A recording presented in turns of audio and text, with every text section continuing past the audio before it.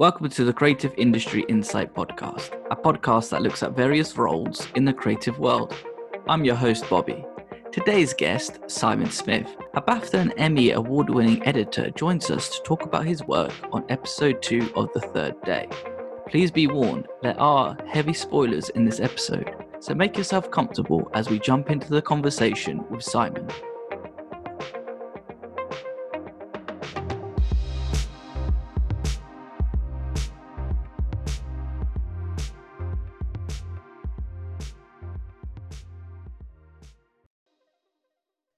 Thank you for joining me today, Simon. Hey Bobby, how you doing? I'm good. Thanks for coming on, and I'm excited to talk about your latest project, the second episode on The Third Day. I think we should warn people as well that potential spoilers, so that let people watch it first and then come back to us to sort of hear about your work on it, really. Yeah, for sure. No, it'll be more fun that way. It won't make much sense otherwise. It won't be a spoiler, it just won't make any sense. Yeah, exactly. Well, the show is a little bit confusing, but that's the whole point of it. It's let the audience piece things together and slowly put clues together. It's one of those where you might have to watch twice to pick up on things that you might have missed the first time around. Yeah, I think so I've spoken to my mum about it when she watched it and my wife about it when she watched it. And I think people assume that they've missed stuff because they're left so confused. They're like, I don't understand it. I'm like, no, you're not meant to understand it. Don't worry, right? Like you haven't missed it.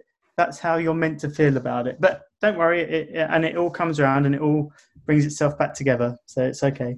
Don't spoil the other episodes for me. I really do want to see what happens. I have a slight inkling, but I'll worry about that when the next episode comes out, and hopefully I'll be right. Probably won't be, but we'll see. I guess I want to start as well.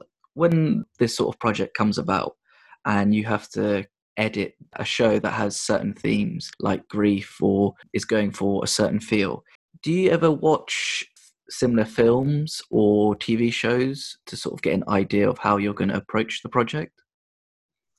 Like, that's so important to me. I watch so much reference material and films that have been recommended, and even things that I go and look for myself. I'll try and watch everything. Like, I love watching stuff. You know, I've watched two movies today just at home for like kind of personal reference of things that I might like to do. So that's the bit that I look forward to, you know, like if we've got a project coming up, it gives me an excuse to find a load of films that I wouldn't ordinarily watch. I'll try and find out from the director what films they've got as reference. I'll even try and find out from the director what films they've seen recently that they really like, you know, so that I can get a sense of taste and stuff like that. So yeah, for this one, you know, definitely went back and looked at a lot of classic grief horror, if that's what we want to call it. The show does give very much Wicker Man vibes and Donald Sutherland film. I think it's called Don't Look Now. Oh, yeah, definitely. I mean, Wicker Man wasn't one of our references, but I did go back and watch both versions of The Wicker Man. I went back and watched a film called Rosemary's Baby, and then I spent quite a lot of time going over the film Don't Look Now with Donald Sutherland in, the Nicholas Roeg film. Thematically and even the storyline is similar and has the same ideas in it. Don't Look Now is a man whose child has died and he's going through a breakdown and is grieving and mourning the death of his son, of his daughter in that film. And that's what The Third Day is about. Like, Sam, played by Jude Law, has had the death of his child, and it's really his grieving process through that. And both in Don't Look Now, Donald Sutherland's character goes to Venice and kind of like lives through it in Venice, and our character Sam goes to this island of Osea off the coast in Essex, and you know, we follow him there. But yeah, so those were like, you know, really key references for us. And, you know, an incredible film. Don't Look Now is a brilliant case study for editors especially. Well, having discussions early on with directors, do you sit down together with storyboards and he sort of say, okay, this, like, go through the script beat for beat, being like, okay, so this scene, I want this take to be a minute long, and then we'll cut it here and then go from, and so on and so forth? No, like, I've not had an experience like that. On like a lot more of the time, you don't really spend that much time talking about it. You might have a meeting in the interview where you discuss what I'm interested in, what they're interested in, and then you might have another chat after that. But you certainly wouldn't, go through the script beat for beat. You kind of pick that up from the rushes when they come in each day. But on this project, the third day, it was a director called Mark Munden, who I've worked with a lot before. So I first met Mark when he directed a series called Utopia. So Mark Munden has helped me with a lot of my career progression. So on Utopia, I was the assistant editor. And then when they did Utopia Series 2, and Mark did that, they bumped me up to assembly editor.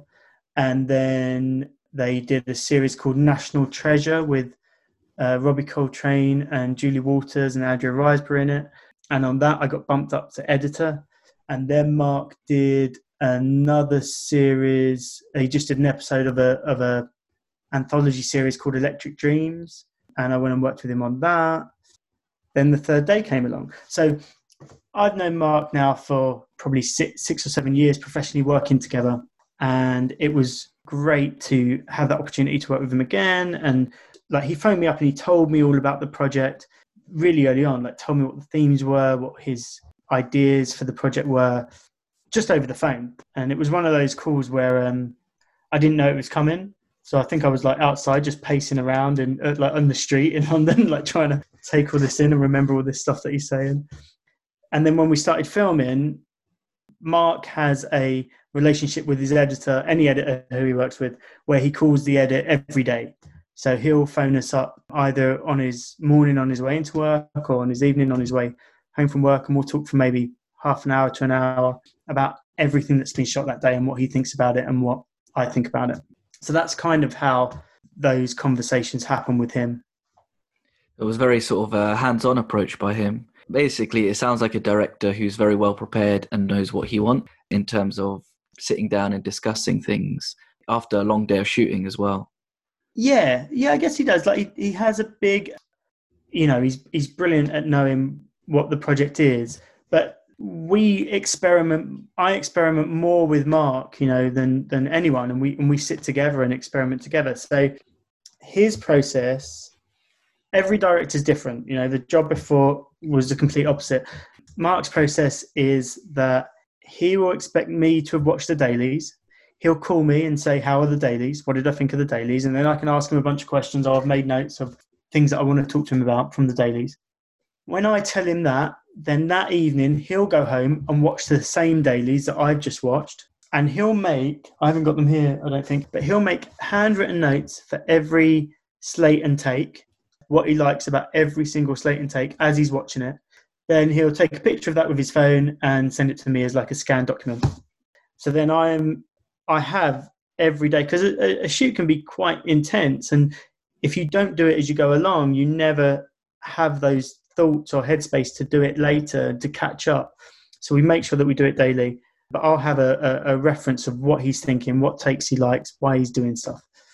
And then I kind of piece it together. And then you get the next day's rushes. So you have to keep on that conveyor belt. And then when we get into the director's cut, the fine cut, however you want to describe it, when he's finished the shoot, Mark's process that he'll do with me or with any of his editors is to start at the very beginning. He won't watch the cut, not through anyway. He'll start at the very beginning, episode 1, scene 1, or episode 2, scene 1, and we'll watch that scene together, and then we'll dive in and fine tune that entire scene and experiment with different ways of doing it. And then we'll go on to scene 2, scene 3, scene 4, and then you'll slowly work for an entire part of the film and get to how he had it in his head. And then we go through and we do it all again and again and again. That's still interesting way to sort of, instead of watching it throughout the whole way and making notes, it's just scene by scene and fine tuning it. Yeah, but you can get fatigued if you watch a thing too many times in its run. So he tries not to watch it too many times. Like we fine tune it and work our way through, but he doesn't. He wants to make sure that he keeps that first viewing as pure as he can.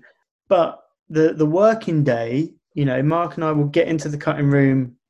I'll probably get in at about 8. Mark will be in by like 8:39, and then we'll sit together, like right next to each other, looking at everything and talking about everything all the way through until 6 in the evening. He's not one to really give you some rough ideas and leave you to it. He's someone who you bounce off each other all day long, and I loved it. Like I love working with Mark. He's a good mate as well, and he's brilliant. Like he's been a real mentor and has taught me loads. So it's great to have that as your job, like working in that room together. Yeah, I guess it helps when you do have a good working relationship and friendship, because as I said, you bounce off one another, and I think it makes it easier as well if you've got suggestions. You're not afraid to sort of say, actually, maybe if we tried this or if we tried that, because then it makes you feel comfortable with one another. So I guess I want to get into as well is, because the show is very focused on Sam's point of view, Sam is played by Jude Law. Did that make cutting the show harder because you're just showing it through one point of view, or did it make it easier for it to be focused? So I guess it's not.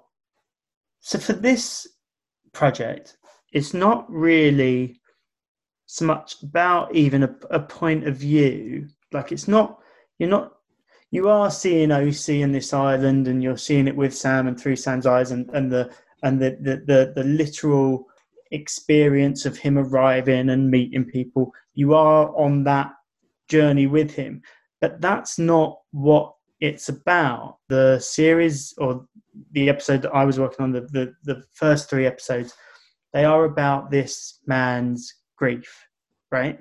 So you're more looking, or what I was trying to do was to find a way of communicating the feeling of grief to the audience, to the viewer. What, like, I try and think about it, and talk to Mark about it. It's grammar, it's editing grammar, right? So we're trying to create the grammar of grief, right? What does grief feel like? What does grief, when you edit something to convey grief, how would you edit that? What sounds would you use? What pictures would you use? How are you doing that, the performance? So we're trying to create a grammar of grief. There's other great examples where they do similar things, like when Mark and I worked together before on National Treasure, the idea there was the grammar of paranoia, right? And there's the famous Pakula's Paranoia trilogy from like the 1970s, and how he created a sense of paranoia in, the cinematography and the cutting style and everything, to make you feel as a viewer paranoid. And then take something else like, a jump scare horror movie. How do you convey fear or horror to a viewer? So what we're trying to do here is, it's not so much about giving someone a point of view of something. It's giving someone a feeling of grief. And I bet that sounds really wanky, doesn't it? No. I totally understand what you mean. So you kind of also answered my next question, which I was actually going to use the phrase that you use, grammar of grief. Grammar of grief, yeah. And I totally understand what you mean, because I guess the way that I see it is that Sam is a surrogate to like the audience in where he is, but then also because you don't know that much about him, you're kind of feeling various things that are happening to him. So we find out that his kid was murdered, and even though he sort of expresses himself that he's moved on, there's that really powerful scene at the beginning where he parks in, that's episode 1, where he parks up and he drops a piece of clothing into the river where the child was found. And you do feel that, because he mentions it later on that he does it because it's a piece of him letting go of what's happened. So I guess that's a piece of him losing the grief. But then being back on the island, being on the island, sorry, kind of brings it all back up, because there's little signs and hints of that. It's also shown in editing is when he sees a kid similar to his child. We don't know if it's actually his child. And then he runs through, I guess like through hedges, in between two hedges. And I'm stealing your tweet here, but I guess the way that you were showing that was to sort of show how jumbled up his mind was.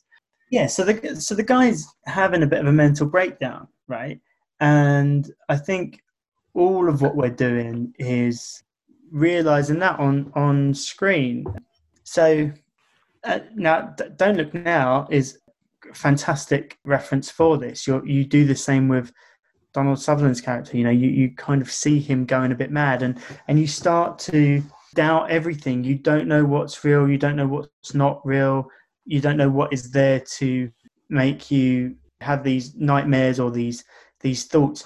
And the third day, Dennis Kelly, who wrote it, you know, he's come up with this incredible script where actually Sam's mental state leads into the real world as well, right? So not just is he chasing this little boy around the island in search and mourning of his dead child, but there's a bit at the start of the episode where he's having this nightmare and these visions of this like camper van, and then later on in what we assume is like the actual world, he comes across this camper van, you know, that he's been having these nightmares about. So you start, and this camper van that he comes across has got these like artifacts from his dream, you know, this padlock that was on the door and stuff like that. So it's this blurring of what is real and what is happening and what is, you know, part of his mental experience. Now, I feel that we wanted as well, you kind of bounce around the island a bit when you're watching, especially episode 2. There's a scene at the end of on Sky in the UK. It's in parts, you know, advert breaks. In America on HBO, it's just one long feed, I think.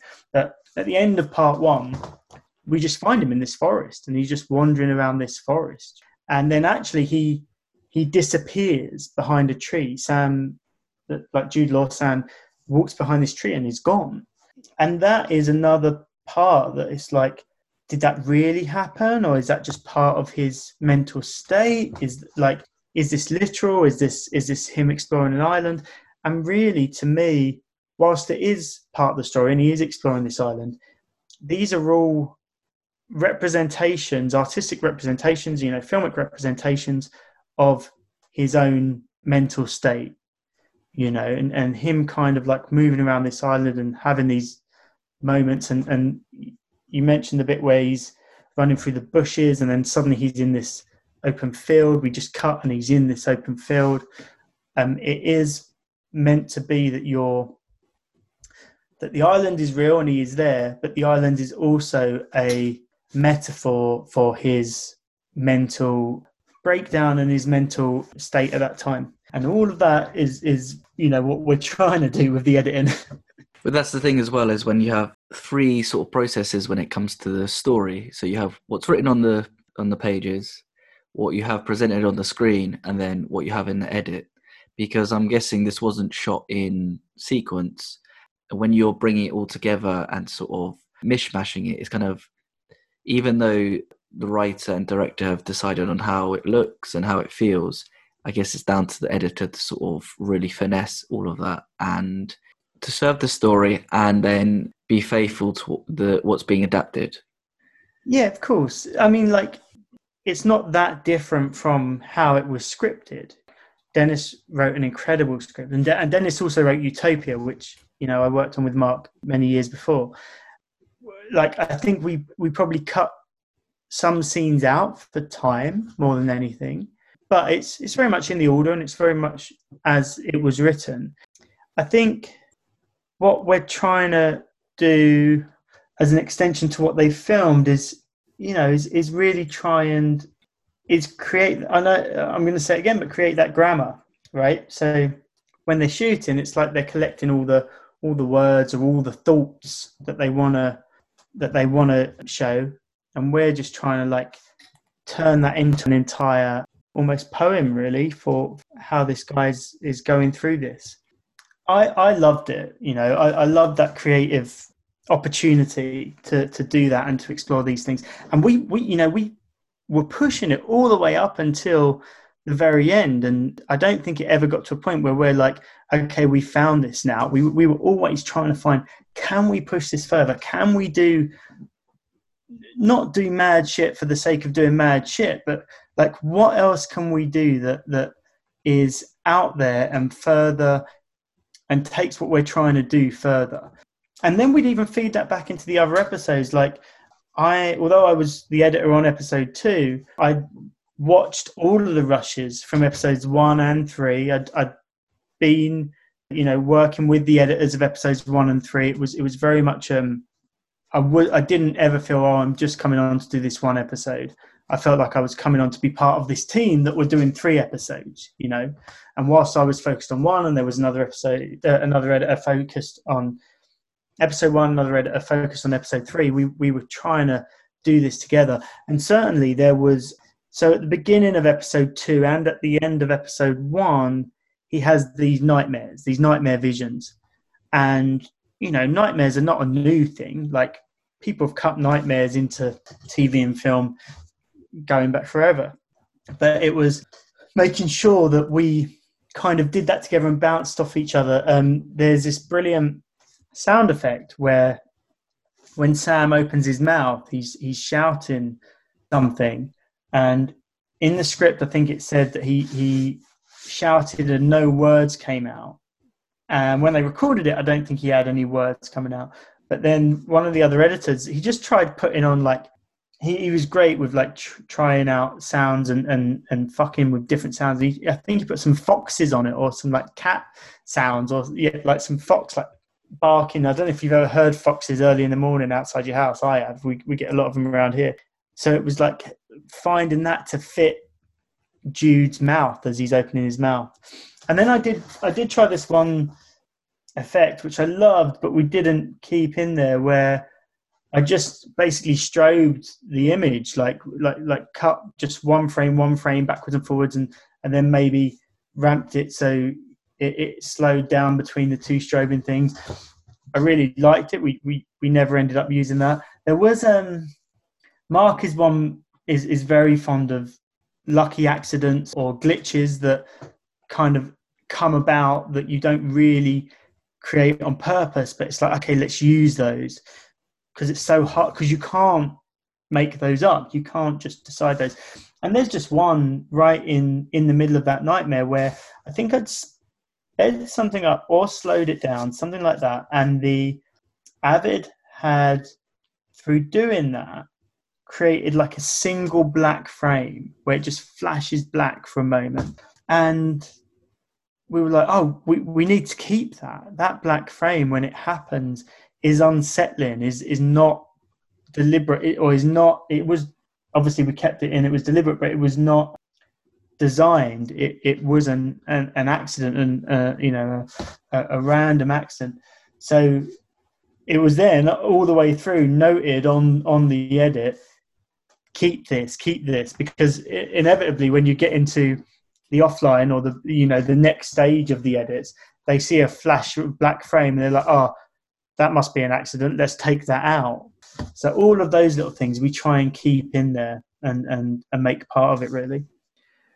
It's always cool to hear about the little accidents that happen when people are creating things, or last minute sort of changes. And it's weird to think as well where, so even just a little black frame for a split second just completely changes your perspective on how you're doing things, or how it's just like, actually, this is like the cherry on top of what we've just done. And it also adds to the show, because the show has that like eeriness, and even the way that it's been graded to make it look very bright. And I guess in a weird way, it's slightly unsettling on the eyes, because it feels like a utopia sort of place, but you know that something utopian isn't happening. And like the images as well, where you see certain reds pop up and oranges, like they really, really pop, and they make it really like, wow, in your face in a weird way. And it's also made me chuckle a little bit is when they gave Sam bright orange shoes, because they just stick out like a sore thumb. But then with the color grading, is that something that was decided early on how that would look, or is that something that sort of happened whilst it was the episodes were being finely tuned?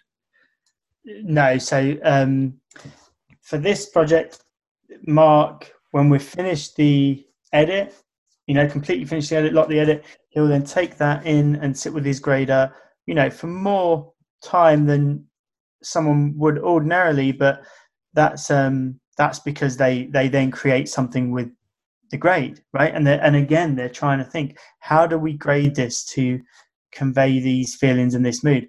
And the grade on this blows me away. Like, I think it's incredible and so out there and so crazy, and does exactly what they, that intention with it. He works with a colorist called Aidan Farrell, who's one of the best that there is. Aidan also worked with us on the series Utopia, and it's funny because even now, however many years on, people still look back at Utopia and the color palette and the way color was used in that show, and it's still referenced, and people loved it so much. So when I heard that Aidan was doing this as well, I was super excited. But as an editor, therefore, I kind of don't really get involved in this part of it. It's kind of like, okay, this is going to be completely nuts and completely out there and like nothing you've ever seen before. And they go and do that for several days. I mean, I hadn't seen it. I hadn't seen how it looked finally until I went to a cast and crew screening. And I was like, wow, this is amazing. There's one scene, they go into the woods and they're high on LSD. And Mark did show me a cut one point when they were doing the grade. And I think they sent it to me to like review a mix or something like that. And in that one, like all of the leaves in all of the trees while they were tripping were like this luminous pink color, like super magenta pink. And I got it and I was like, whoa, I didn't see that coming. That's amazing. I love it. And then Mark was like, oh, no, that was just an experiment. That's not how we're going to do it. And then like I see it again. It's like, oh, they've done it another different way. They've now gone for this very dark green, but like with lots and lots of blue in it as well. I love the greens in this. So Utopia many years ago was all about the yellow. People actually got obsessed with the yellow and would try and decipher what the yellow meant. In this show, the thing that sticks out to me most is the green, and how the greens are kind of like tinged with this very striking blue as well, especially in the trees, especially in the forests. And that to me is the colour of the island, really. And then Mark's also, he's made lots of things go very, very black and white. Like all the skies are very black and white, or that shot in episode 1 when he's down by the river, I think all the water is black and white. He's taken all the colour out of that. And I think that too is working towards this sadness and grief inside of Sam, our protagonist. That's quite a cool insight though as well, how that works.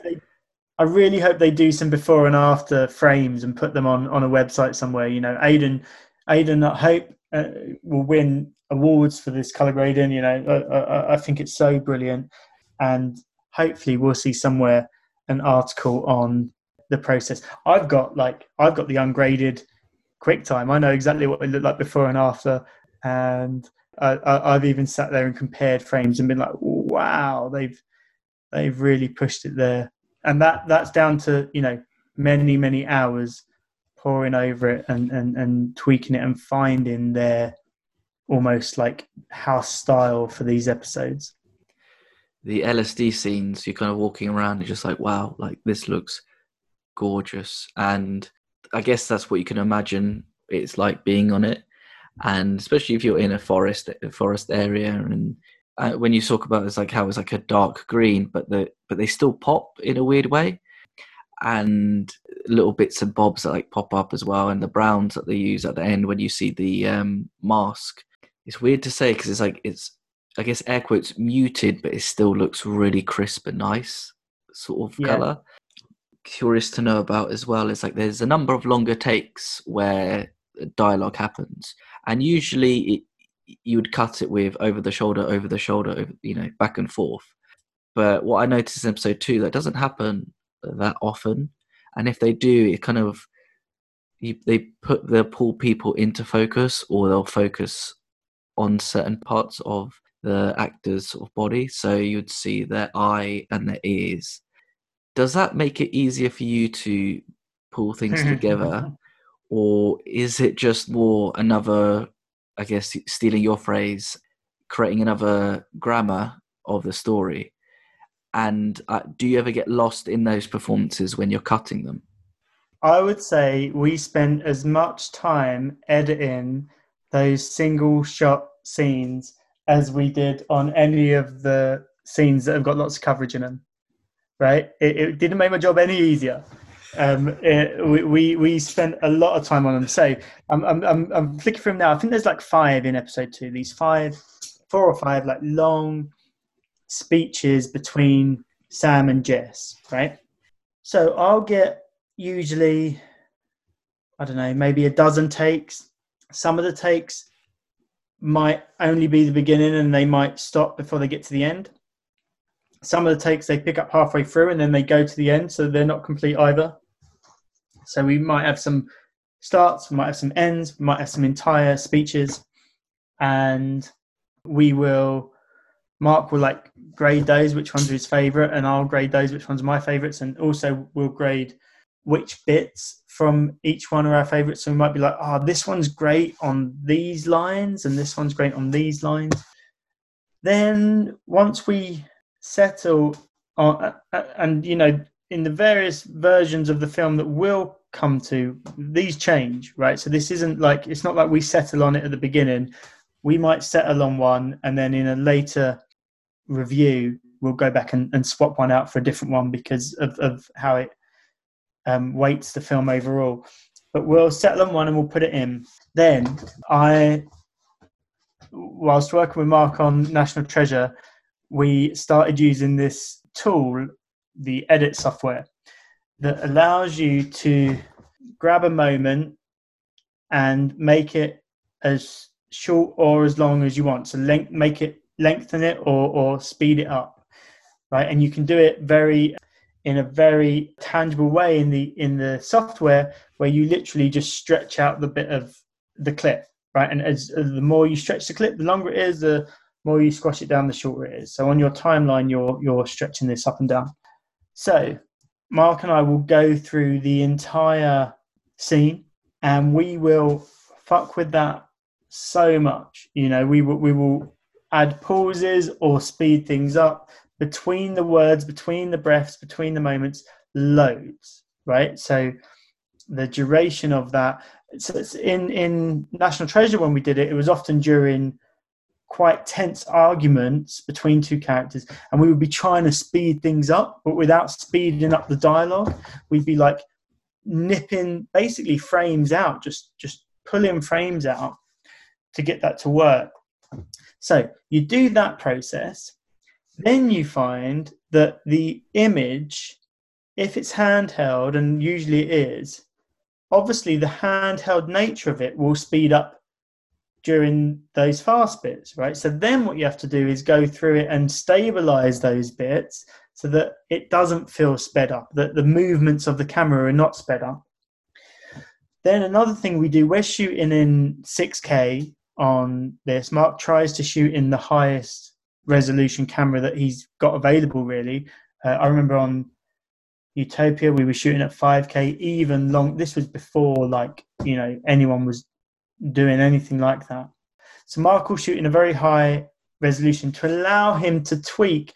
We're not trying to reframe the cinematographer's thing, like huge respect for the frame, but it does allow us, where we need to, especially during these long takes where they're kind of following around, to do an element of reframing. So in that first one on the beach between Sam and Jess, we were choosing when we might further go into Sam, or when we might pull back to reveal Jess, or when we might go over to Jess's face, or whatever. So we're doing an element of crafting there as well. Then we will also sub in audio takes from other takes. So if we like the way that Sam said a certain phrase in one take, we might grab that bit of audio and squeeze it into our chosen take because of the cadence or the intonation or whatever, the phrasing of the word. Then sound effects, we're working.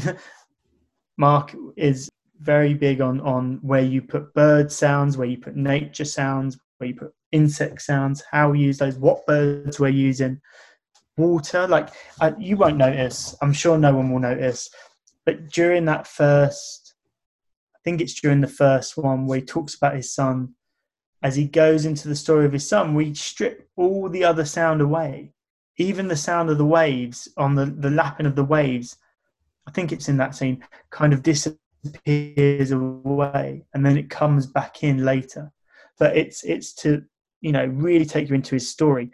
In terms of seeing the other character, cutting around to see the other character, I did say to Mark, like, do we want to see Jess at this point? Do we want to see Jess's reaction? Our conclusion was no. We want to just be looking at Sam and just hear this story. And actually, the first time he tells it, when he tells the story of what happened with his son, he's very unemotional about it all. This is a story he's told 100 times. He's almost got it down on how he tells people my son was murdered. So it wasn't super emotional from him. We had emotion from her breathing and her sighing and her, tears or sadness from hearing this. But it was very just zoning into what the story he was telling us was. So yeah, so in those long take scenes, I'm still getting my day's work. Okay. I guess as like average viewer, you probably watch that and be like, oh, that's quite easy. Just drop it on to that's the easy timeline. For an editor. You pick the best one. Yeah. Yeah, there you go. Oh, it's 10 o'clock. I think it's home time. But if anything, it's like, okay, we've got a day to work on each scene, right? So say we've got like 20 days in the edit and there are 20 scenes. So we've got a whole day to work on each scene. We'll still make sure we put in a whole day editing on that scene. Right? We'll still do what we can rather than get to that scene and move on quickly. We'll still absolutely need it and mold it and play with it. Yeah, they were hard work. I mean, you can take it to a ridiculous degree and take a film like 1917 where it looks like one take, right? I'm sure the editor is doing a lot of work on that. Although, his work is more a VFX thing, where ours is more of a, I guess ours is more tonal thing that we're trying to achieve. I do want to squeeze in 2 more questions before we wrap up. The big climax of episode 2 is the sort of acid scene where they've dropped acid and everything seems to be really going really well until the penny drops on Sam and there's a sort of quick escape whilst he's tripping out. What I really liked about it was the sort of pacing of everything, the build up to when they thought they've gotten away, to then it's like a reveal of actually he's in the hands of the bad guys or the islanders. When you're pacing through a scene like that, how do you go about sort of cutting it together to making it seem to heighten the tension, but then also to have that reveal at the end as well? So it feels like the tension's quite high, then it kind of stops when he sees the hooded character. So we're working with composer Cristobal Tapia, and he, again, worked with us on National Treasure and worked with us on Utopia and has worked with Mark, many times before. And he gave us this whole library of Morricone stuff that he kind of pulled and selected for reference for the show. And I think, and Mark also, this was brilliant. Mark is a big fan of drones and and how you use drones and where you use drones in audio. So much so that this was amazing. Like Mark I remember once we worked on a project together, and he was filming up in Leeds, and he would drive home to London on the weekend, and he, with his assistant who was driving, he listened to a whole library of drones, and similar to his notes on Slates and Takes, he gave me notes on every drone that he listened to and which ones he liked the most and why he liked them. You know, like his work approach for that is incredible. So I've got, and I keep a Mark Munden drone library, right, of his favourite drones, and we kind of go back to them in a lot of shows that we work on together. So I think in all of that sequence, we were trying to, you know, use music and use the drones to take us through it. There's a couple of quite sharp cuts to other places, so I'm just spooling through it actually. We end up in the forest, and then he's like taking a piss, and suddenly he's out by the caravan again, the fire caravan. You don't know then if he's in his own mind or if he's actually there, or what's happened, because he just appears there. And then from there he appears at a bonfire, and when he's at the bonfire, there's no reference to the caravan or where he's just been. All of that is also an artistic approach to an acid trip or a drug trip, you know, this idea that you're kind of in one place and then I'm referencing the one time that I took acid and how I felt in that I, you know, remember being in this one place very, very present and experiencing, you know, this feeling many, many years ago. And then suddenly I'd be somewhere else and I'd be experiencing something else very, very vividly. I'm like, wow. So it's kind of like trying to do that, trying to like just snap from place to place. And in between the places, you don't really know. It's almost like you've lost time, like time just didn't exist. You float from one to the next. So there's a bit of that going on, a bit of that we're trying to do. There's a cut as well. I love it. I don't know if this was intended, but Mark shot Sam and Jess looking at the fire, and then he shot it and talking, and then he shot it again with Paddy Constantine and Emily Watson in frame. So it meant that we could, you know, cut from one to the other, and suddenly they appeared and they were there, which is again like reminiscent of suddenly someone's there that you hadn't noticed before. Really, really simple stuff, but I think it all added up to an effective experience. Oh, and then I'm spooling through it now. There's another bit where suddenly as she's dragging him along, we're then in this like tunnel of hanging dried fish with all of these crazy people with masks on around him. And we just like cut in on the firework flash that is going around him and use their conversation that they're having there. So all of those jumps and feelings of being unsettled were obviously like all very deliberate in how we stitched that together and how we tried to create and convey this hallucinogenic and drug-induced state. Does that answer your question? I think so, yeah. It was just one of those, but that's the thing is, because you also added to things that I might have missed off as well, that it's cutting to all these places, but then the experience that Sam is having is like you want to give that to the audience, that you're missing parts and time, that, you know, you have this conversation and as you said earlier, then bam, Paddy Constantine and Emily Thomas's characters appear, and it's just a bit like, wait, what the hell? And you even see the fear on his face when they're pulling him up. It's like, we need to go, and he's like, where do I have to go? And then there's that really cool shot where I'm not sure how they did it, but when the camera's on him and then it kind of goes, he floats up and then down again. It feels like that he's on some sort of like cherry picker sort of thing. I think exactly that. Yeah, exactly that. Cherry picker platform. That, like, who else would do that? Like, if you were to design a scene and what was going to go on, to say we're going to lead Jude Law onto a cherry picker, lift him up and put him down again and get him to walk off at the other side, and that's going to be how we're going to do. Like, I think on the day, people like, well, I know I've spoken to people over there. They're like, really? Is this how we're doing it? Is this what we're gonna do? Is this what this is? It's like, yeah, just do it. And it's fucking nuts. It looks like it looks quite lo-fi in a brilliant way, and I loved it when I got those rushes through.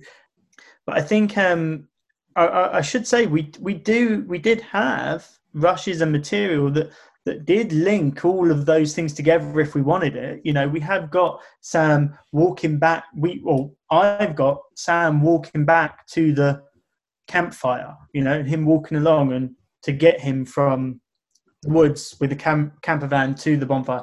We did have Mrs. Martin, Emily Watson's character, and Sam, leaving the bit where the dried fish are hanging down and where they walk off to into the moon lit field and stuff like that. So that was all there. It was just as we're cutting and we're like, okay, let's create this sense of psychogeography around the island, and it is a psychogeography of his mind and how he's moving around his mental state really to each of those places. Really ramped up to what was happening, and when it leads to him sort of putting up his top and his insides and everything, and then at the end where you see the hooded figure and the gentleman dressed in a white suit, it just left it a really good cliffhanger. And then the credits just leading with the people at the bonfire having a good time, like nothing has happened. Yeah, except for the fact the bonfire is upside down as well. That's another. Should have mentioned that. Sorry. During the credits, like we've got this shot of these people dancing around this bonfire, and it's upside down, and it's so simple and so lo-fi and such a weird thing to do. And actually, I think it was a product. Not that it was a happy accident, but it was a product of the filming. They were filming that on a Steadicam, I think, and I might be making this up, right? But I think the way to mount the camera to get the shot that they wanted to get, they had to mount the camera upside down on the bottom of the Steadicam as it's kind of hanging, right? So when the rushes come in, the rushes are upside down, right? So I said to Mark, do you want to flip these round, the right way up? Because you've stuck this camera on there. You didn't, when you started shooting it, you didn't think, let's shoot this upside down. You just had it upside down because that's how the camera team had to mount the camera. But I think Mark must have been watching it on his monitor on the day and just been like, this is trippy, brilliant. Let's use this. And we called it the jellyfish shot because it's meant to feel like this, almost organic jellyfish with all these tentacles that are hanging down from these people. In National Treasure, we had a similar shot at the end of one of the episodes. Similar in the sense that it was an expressionistic, abstract image. And it was Robbie Coltrane in the shower screaming. And it's just this, top half but naked Robbie Coltrane in the shower looking down the lens. And Mark had it played backwards. So you didn't even realise, but all the all the shower water was actually coming up off him and going up. And he kind of looks up at the end and it's like this judgment from God sort of thing and this sucking up of what is bearing down on him sort of thing. And I remember constant conversations during reviews are we keeping this shot in reverse of Robbie Coltrane in the shower during the credits? Are we going to keep that? And similar on this, are we really keeping this shot of these upside down people at this fire for the credits? And of course now it's the shot that we all love. We absolutely love that shot in the credits. It's funny because so often TV spec requirements don't allow it. They want the credits to be shrunk down. They want, that moment at the end of Channel 4 when it's like, what's up next? They want that gone. And we've been lucky enough to push through and try and do something creative during the credits that they've let us keep each time. But yeah, the general guideline is that you're not allowed to do what we've done there. Sometimes you need to break the rules to create something cool, right? Yeah, for sure. I mean, it's not breaking the rules for the sake of breaking the rules. Even it's just I feel that, and you know, I want to. I guess I really want to end by saying that, like, we do all these things and we experiment in all these ways, but I really hope it's not just for the sake of weirdness and fucking things up. It's always it always, I hope, serves the story and serves, you know, the film in what we're attempting to do. Because otherwise, you know, it would just be pretty lame. That's a nice way to sort of wrap up Third Day. I have one last question, which is not Third Day related. And because you do a series of tweets called Favorite Edits, and there's films and shows that you pick that I absolutely love. So maybe it's just a bias that I have.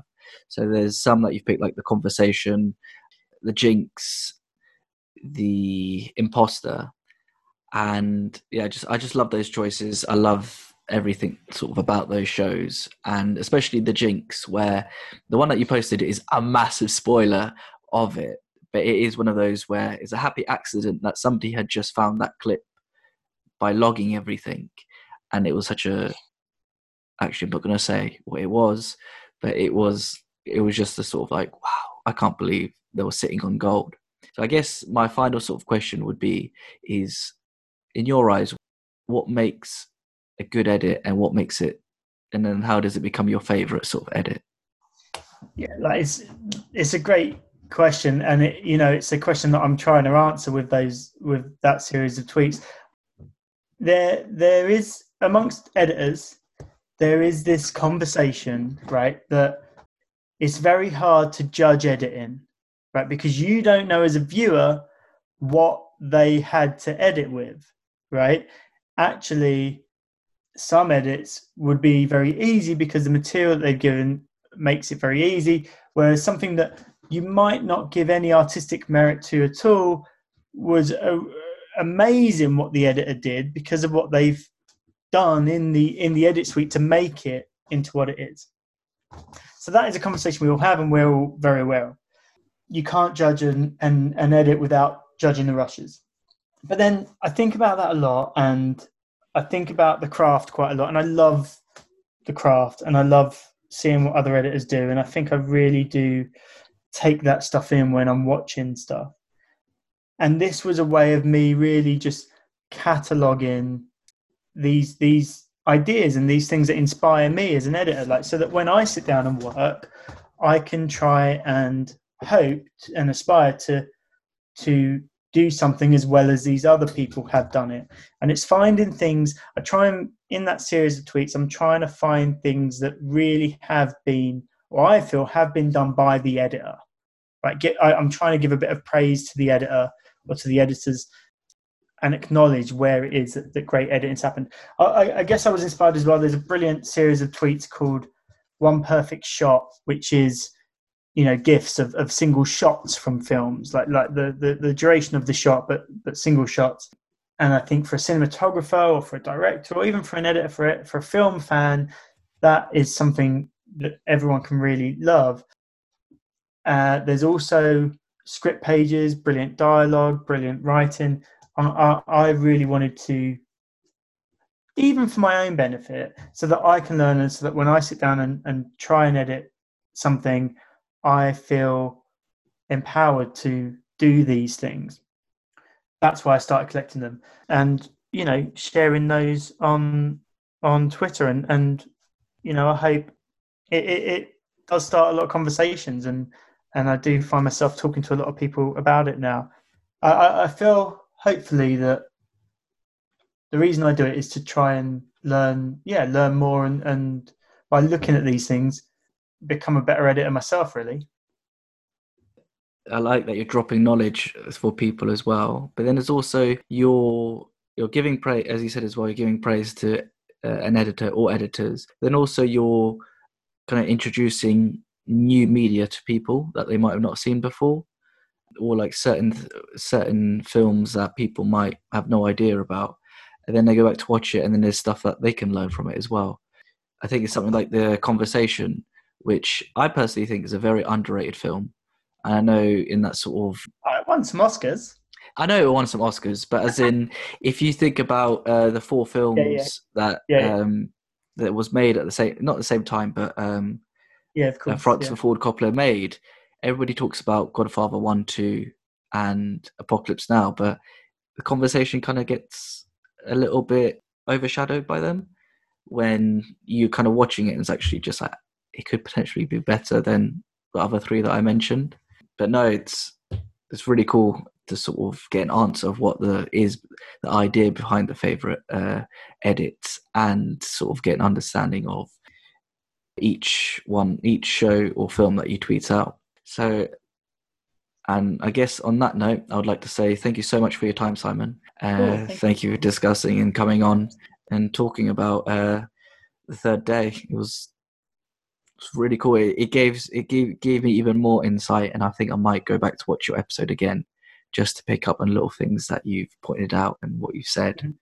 Well, let me know when you've watched episode 3, which is, so the series is kind of split into 2 chunks of 3 episodes. So this is like the middle of the first 3.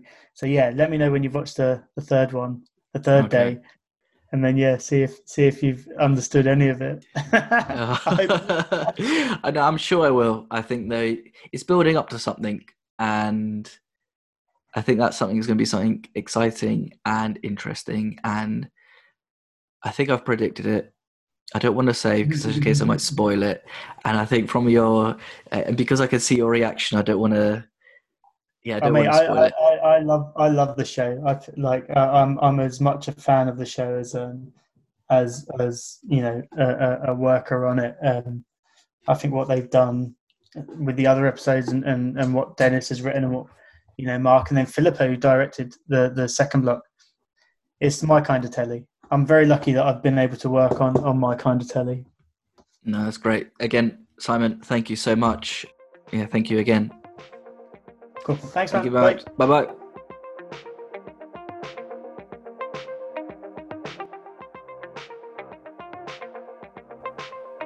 Thank you for listening. Please subscribe, rate, and review this podcast.